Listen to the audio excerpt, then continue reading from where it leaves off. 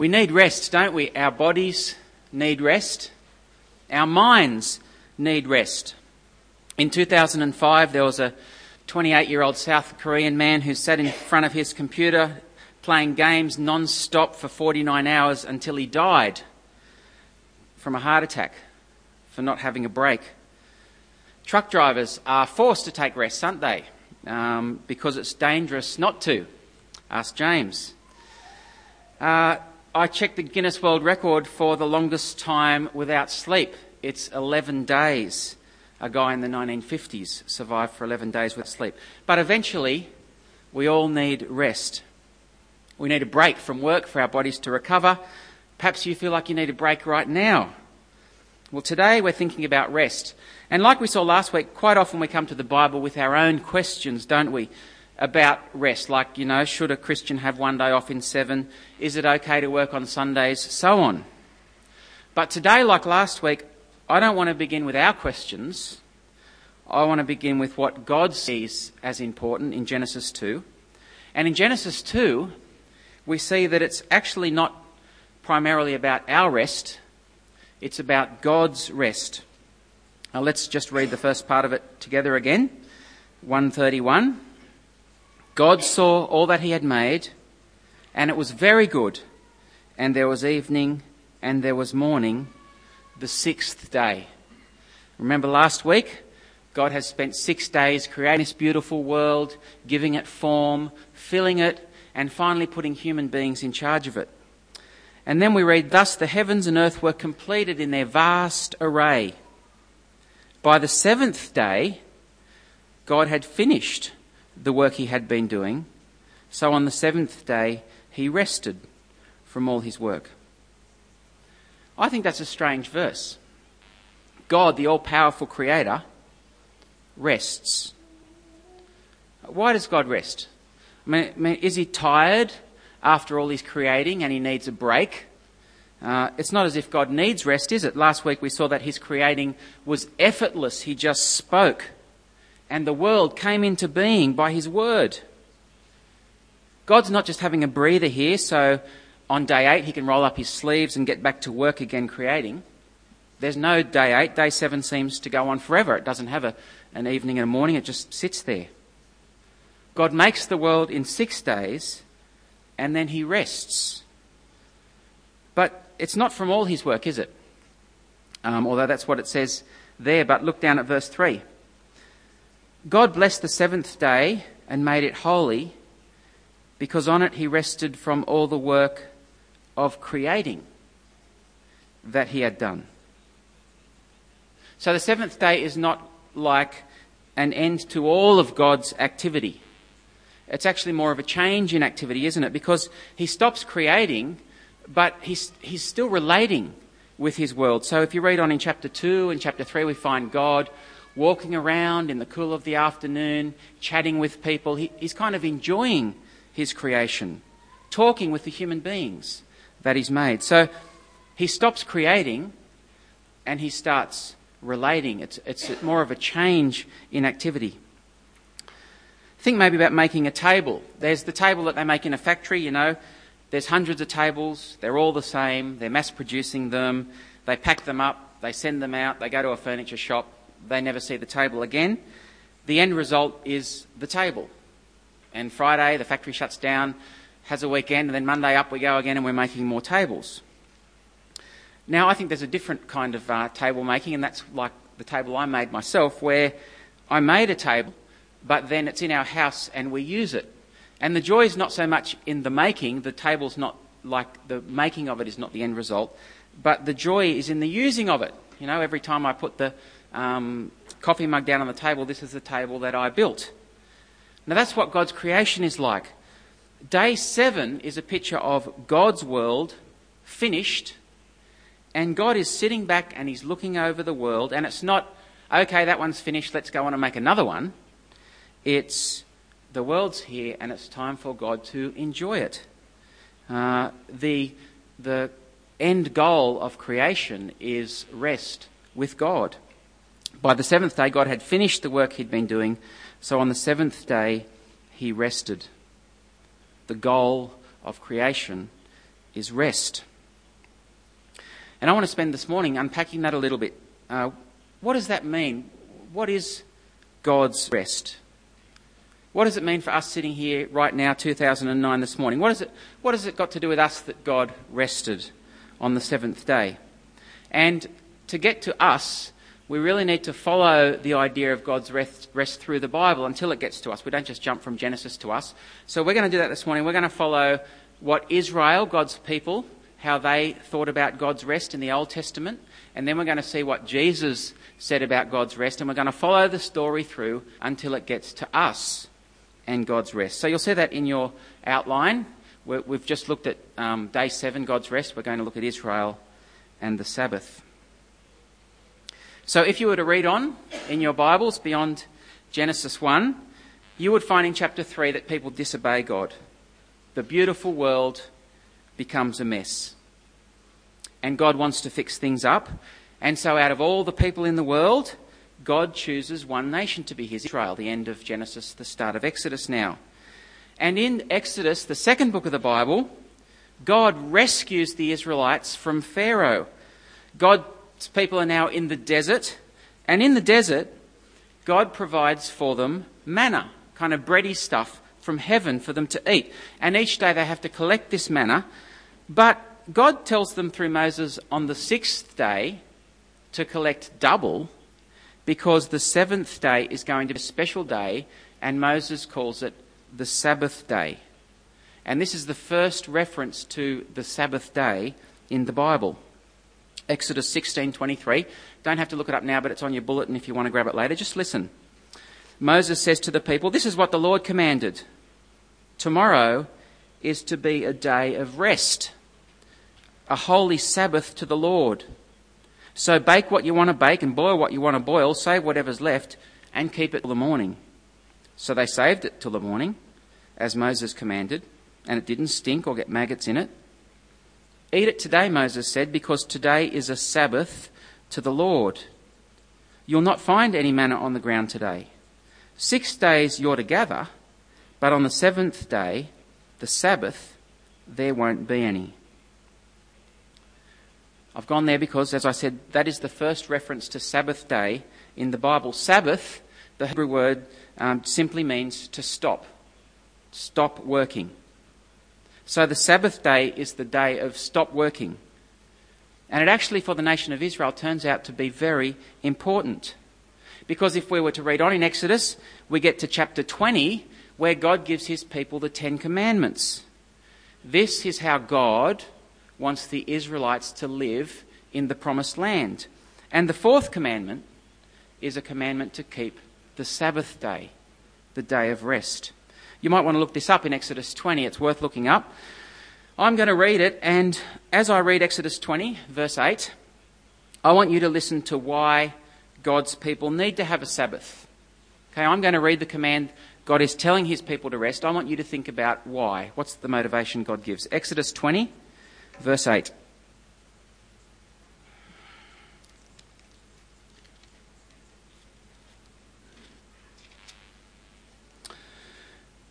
"Remember the Sabbath day by keeping it holy." Holy just means different. 6 days you shall labour and do all your work, but the 7th day is a Sabbath to the Lord Yahweh your God. On it you shall not do any work, neither you, nor your son or daughter, nor your manservant or maidservant, nor your animals, nor the alien within your gates. For in 6 days the Lord made the heavens and the earth, the sea and all that is in them, but he rested on the 7th day.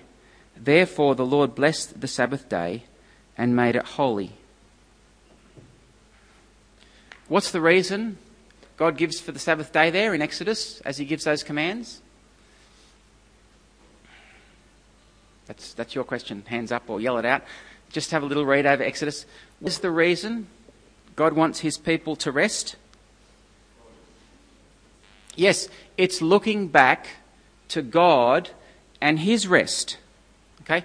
It's not just about having a break for Israel. It's not just a day to sit back and have a cup of tea or go and play golf or play Scrabble or whatever the Israelites would have done in their day. It's primarily a day to look back and remember God and his creating and his rest. But as we read on in the Bible, we get to Deuteronomy, and what's happened between Exodus and Deuteronomy is the Israelites were about to go in the land. They chickened out. God punished them for not trusting him. They wandered in the desert for 40 years. And by the time we get to Deuteronomy, they are just about to enter the land again. Well, they didn't the first time, but they're just about to enter. And God gives them the 10 Commandments again. But this time, one of the commands changes. And in the second giving of the 10 Commandments, the commandment that changes is the Sabbath. It's a little bit like one of those spot the difference puzzles. You know, there's the sheep here and the sheep here, and this one's got more spots. Sometimes it's a little bit hard to spot the difference, but I'm going to read Deuteronomy chapter 5. You might want to turn there. And as I read, I want you to see if you can spot the difference. Now, there's a little difference because there's an ox and a donkey mentioned in the first one, that's not in the second one that's not the first, but that's covered by animals. So I want you to spot a bigger difference than just the ox. So Deuteronomy chapter 5, verse 12, the 10 Commandments, second time round. Observe the Sabbath day by keeping it holy, as the Lord your God has commanded you. 6 days you shall labour and do all your work, but the 7th day is a Sabbath to the Lord your God. On it you shall not do any work, neither you, nor your son or daughter, nor your manservant or maidservant, nor your ox, your donkey, or any of your animals, nor the alien within your gates, so that your manservant and maidservant may rest as you do. Remember that you were slaves in Egypt, and that the Lord your God brought you out of there with a mighty hand and an outstretched arm. Therefore, the Lord your God has commanded you to observe the Sabbath day. Could you spot the difference in the reason for observing the Sabbath? That's right. So in Exodus, the idea of the Sabbath was to remember creation and God's rest. But now, Sabbath is no longer about remembering God's rest from creating. It's now to remember Israel's rescue from slavery. Their rest from slavery, if you like. God has now done something even bigger than creating. He's rescued his people, and now that's what they are to remember on the Sabbath. In fact, in the New Testament, God will do something even bigger that will eclipse this rescue, but we'll get more of that later on. What this means is the main point of the Sabbath, it's not about having a break, it's not about a day off. The main point of the Sabbath is remembering what God has done for his people. That's why it's so important. Because failing to observe the Sabbath is not just about working an extra day and so you're a bit tired and grumpy to the people around you. Failing to observe the Sabbath is failing to remember God. It is failing to acknowledge God. Now that's why I take it for Israel to ignore the Sabbath was such a serious offence. Listen as I read from Numbers 15. It's in your bulletins, you can look it up later. Numbers 15:32. While the Israelites were in the desert, a man was found gathering wood on the Sabbath day. Those who found him gathering wood brought him to Moses and Aaron and the whole assembly, and they kept him in custody because it was not clear what should be done to him. Then the Lord said to Moses, "This man must die. The whole assembly must stone him outside the camp." So the assembly took him outside the camp and stoned him to death, as the Lord commanded Moses. It's a harsh penalty for not having a smoko break, isn't it? That's not what it's about. It's not a harsh penalty for ignoring God. The Sabbath for Israel was a sign of being God's people. For 6 days a week, they'd work like any other nation around them, but on the 7th day, they'd stop working. They would meet together. They'd look to God. They'd remember his works in the past. They would sing. Psalm 92 was one of the songs they would sing. They would have a feast. They would celebrate. They would remind themselves of God's goodness. The Sabbath for Israel, it's not just a day off. It's the most important part of their week. In fact, when you get to the prophets, Isaiah 56, the Sabbath day becomes the sign of being one of God's people. Like maybe an Australian flag or a Cronulla football jersey, the Sabbath is a sign of following God. Because you can be circumcised, you can be a Jew and not follow God. Or you can be a foreigner and follow God. What is the sign? It's the Sabbath. So in Isaiah 56 it says if you're a eunuch and you keep the Sabbath, you're in, even though you should be excluded. If you're a foreigner, not an Israelite, and you keep the Sabbath, you're in, you're saved. But if you're an Israelite, a Jew, and you don't keep the Sabbath, you're out. Keeping the Sabbath becomes the sign of being one of God's people. That's why it was so important to Israel. Punishable by death. So important. Come with me to the New Testament.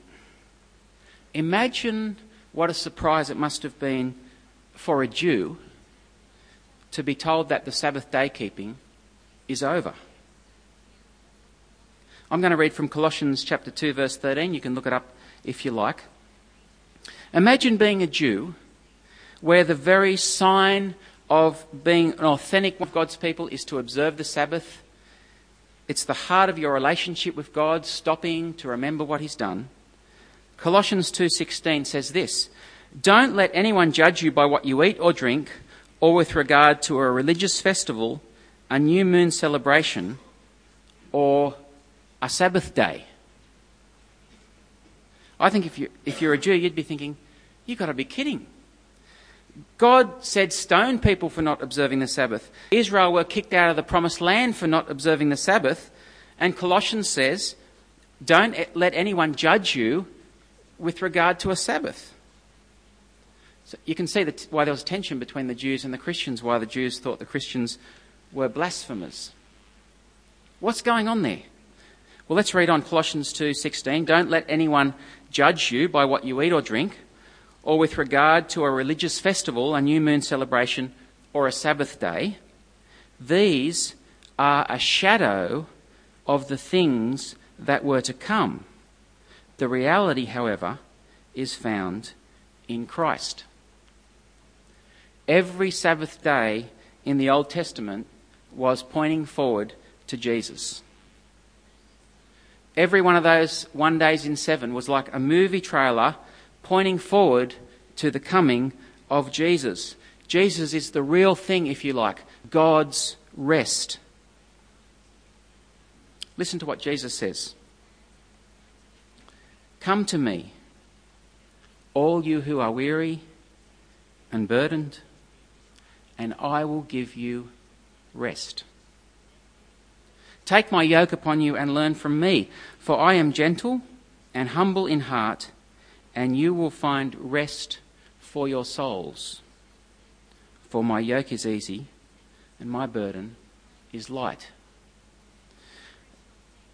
The heavy yoke, the yoke that people couldn't bear, was the yoke of the law, the Old Testament.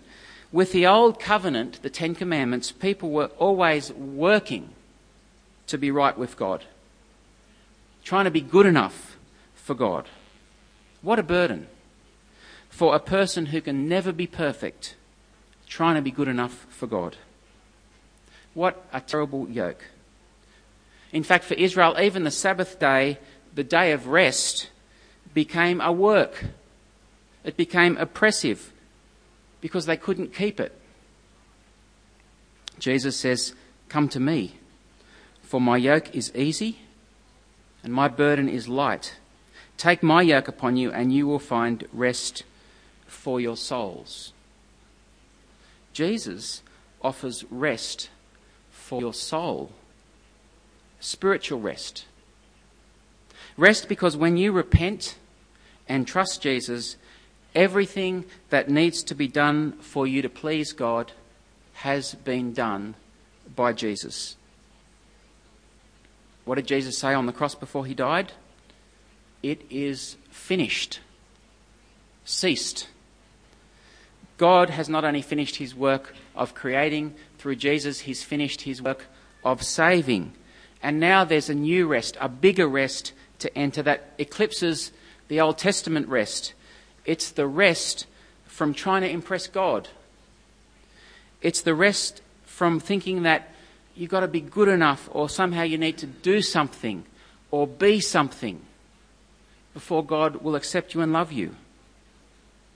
It's rest from feeling guilty before God. Jesus says to his people, it's okay. You can stop working. Your sin is gone. My rest is open. An eternity of rest for you to enter.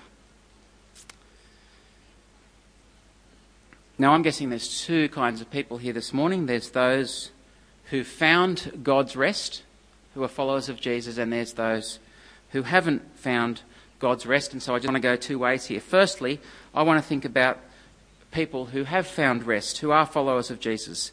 And in no particular order, I just want three things for you to think about. Maybe implications of what we've looked at this morning or questions that might be going on in your heads. Firstly, as a Christian, do we need to observe the Sabbath? That is a question that I still hear. I hope you see clearly that the answer is no. We are free from the yoke of the law. We're not Israelites. You are free to work on a Sunday. But why would you? I mean, if you lived in a society where you were forced to work on a Sunday, you can still be a follower of Jesus. But if you have the freedom not to work, if you have the freedom to meet with God's people every week, if you have the freedom to stop and remember what God has saved you from and look forward to the new creation every week, why wouldn't you? In fact, in the New Testament, they did it every day. And Hebrews says, let's not give up meeting together as some are in the habit of doing, but let's encourage each other, and all the more as we see the day approaching. Why would you choose to work over meeting with God's people? Except perhaps if work has become more important for you than God's rest. Why would you choose to play golf on a Sunday except that maybe physical rest has become more important for you than spiritual rest? So the question isn't, is it okay to work on a Sunday? The question is, if you want to work on a Sunday, what's going on between you and God? And maybe if that's you, if you feel that struggle, go home and read Hebrews 4. It's an invitation to join God's rest with some harsh warnings about ignoring it. Second challenge to Christians. As a follower of Jesus who's entered God's rest, what do you define yourself by? Do you define yourself by your work or by your rest? Do you measure yourself by your performance at work? Is that what your whole self-esteem, everything is tied up with? Or is it by your rest in Jesus and what he's done for you? What gives your life meaning and purpose? The 5 days that you work, the 6 days that you work, or the one day where you rest? I think many of us in Australia define ourselves by our work, don't we?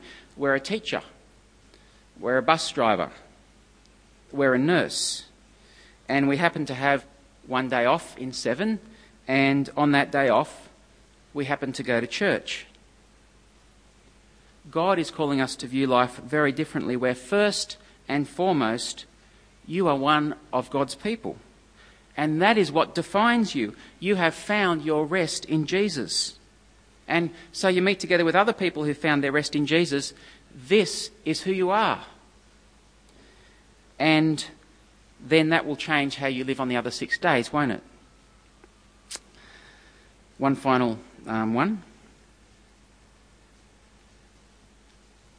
2 final ones.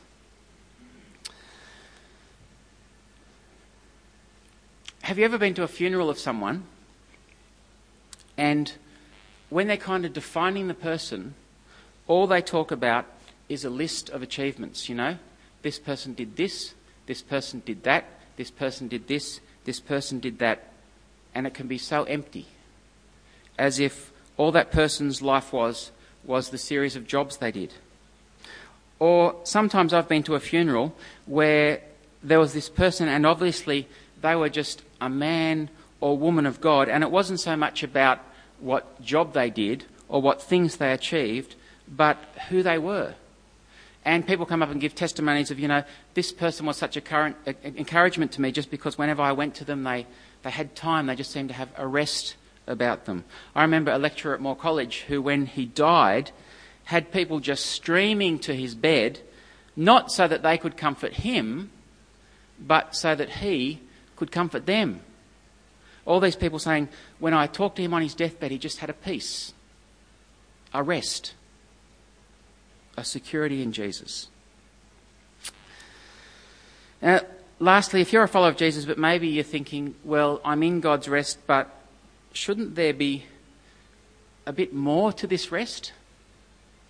You know, I'm in the rest, but there's not quite full rest.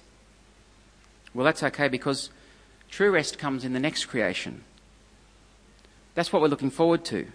In Revelation 14 it says, "Then I heard a voice from heaven say, 'Write, blessed are the dead who die in the Lord from now on. Yes,' says the Spirit, 'they will rest from their labour, for their deeds will follow them.'" If you've got a family member or a friend or someone who was a Christian and who has died, they are now truly at rest. When they write "rest in peace" on the tombstones, it's actually a great truth, isn't it? Because blessed are the dead who die in the Lord from now on. They have found rest. Okay, there's some things for you to think about over morning tea if you're a Christian, but I just want to end by talking to people who perhaps here are this morning and haven't found rest for their souls. And for you, the invitation is open. Hebrews 4 says, "Therefore, since the promise of entering God's rest still stands, let us be careful that none of you be found to have fallen short of it." In other words, God's rest is still open. You can stop working to try and please God, and Jesus has done all the work that needs to be done. Rest from your work. Jesus would say, "Come to me, all you who are weary and burdened, and I will give you rest." And if you're here this morning and you haven't found rest, what better time than to do it this morning? Come and chat to me. Come and chat to Daryl. Come and chat to the person who brought you here this morning. Let's pray.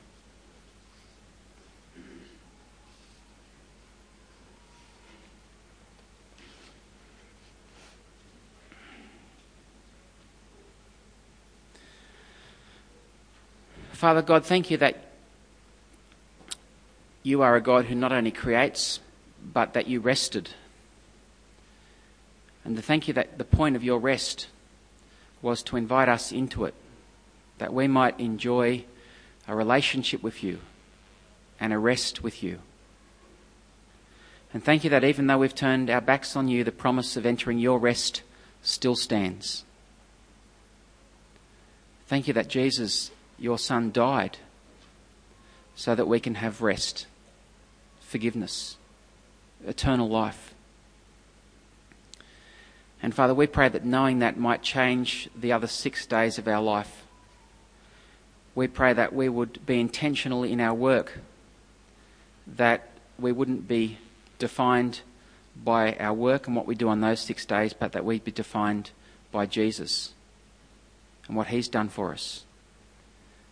And the rest of our lives would be a celebration of that.